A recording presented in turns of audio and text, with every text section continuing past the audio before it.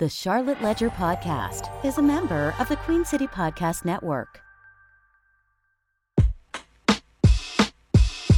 Hey, Tony Messia with the Charlotte Ledger, and you're listening to the Charlotte Ledger Podcast. You can find out more about the Charlotte Ledger and subscribe to our newsletters by going to thecharlotteledger.com.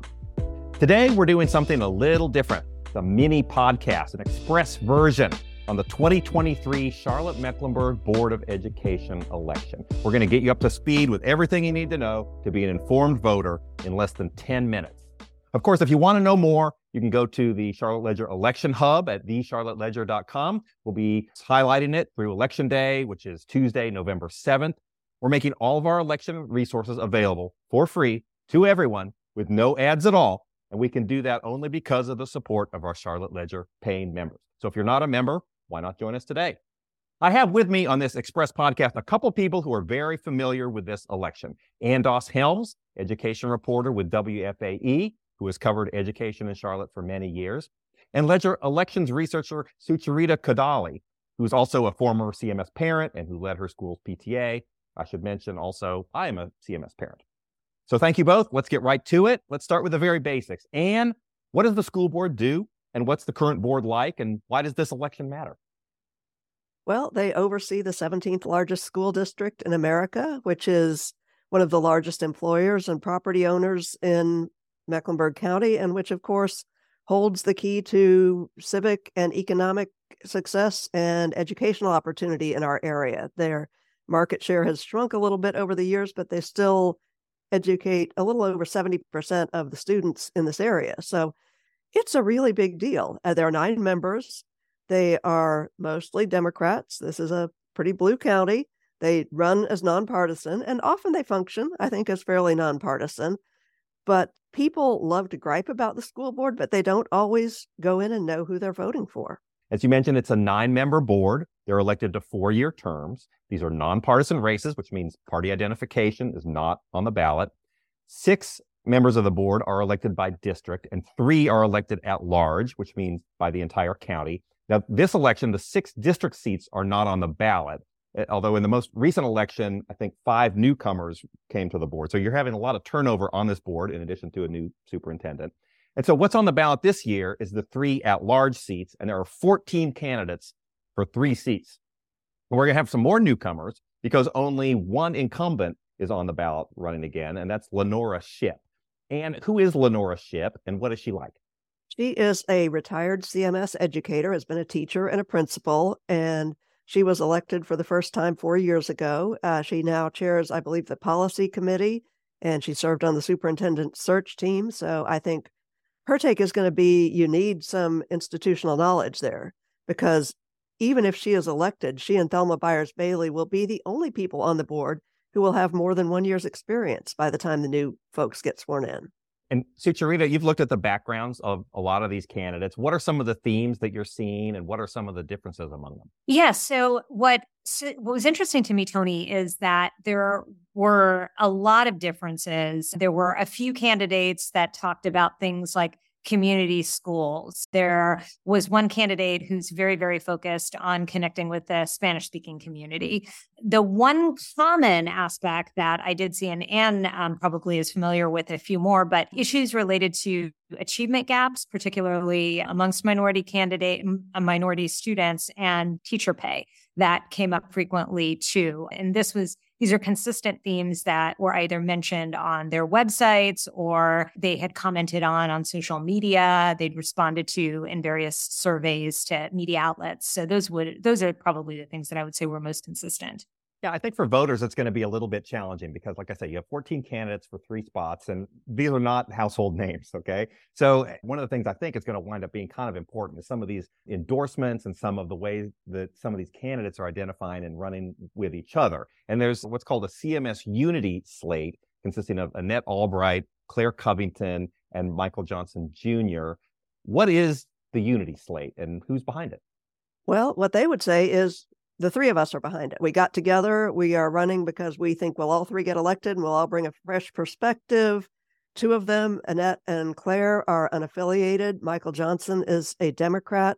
And there's been kind of this whole buzz behind, who really is behind them, and some speculation particularly among some Democratic activists, that they are what they've called Trojan horse candidates, that some conservative entity, the Republican Party, Moms for Liberty, et cetera, is somehow putting them up to this.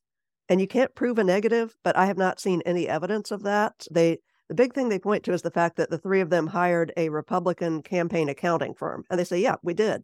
It's like, going to a doctor or a tax preparer. You don't ask what the party is. They do not have any big money coming in, or at least if they did, it's going to be after the filing period that recently occurred. I think if I were focusing on a ticket, I honestly think the chances that all three of them will get elected are extremely slim. One of them, when you have a 14-person race and it is the top three, there's no runoffs, there's no minimum percentage. So the top three get it. And the difference between 3 and 4 could be slim. But the 4 that I would probably keep my eye on the most, because they have the most traditional record of getting out the votes, power in the Charlotte area, are Lenora Shipp, the incumbent we've talked about, Monty Witherspoon, who is making his third run, and Liz Monterey and Shemaya Haynes, who are both first-time candidates. The 4 of them in aggregate have gotten most of the powerhouse endorsements. I think if you look at voters and how voters decide, I think these endorsements, especially when you have people with not high name identification, that those actually matter. So Mecklenburg Democratic Party endorsed Liz Monterey, Lenora Shipp, and Monty Witherspoon. The Charlotte-Mecklenburg Black Political Caucus and the African American Caucus of the Mecklenburg Democrats endorsed Shemaya Haynes, Lenora Shipp, and Monty Witherspoon. You still have several other candidates. Any thoughts on anybody else who's out there?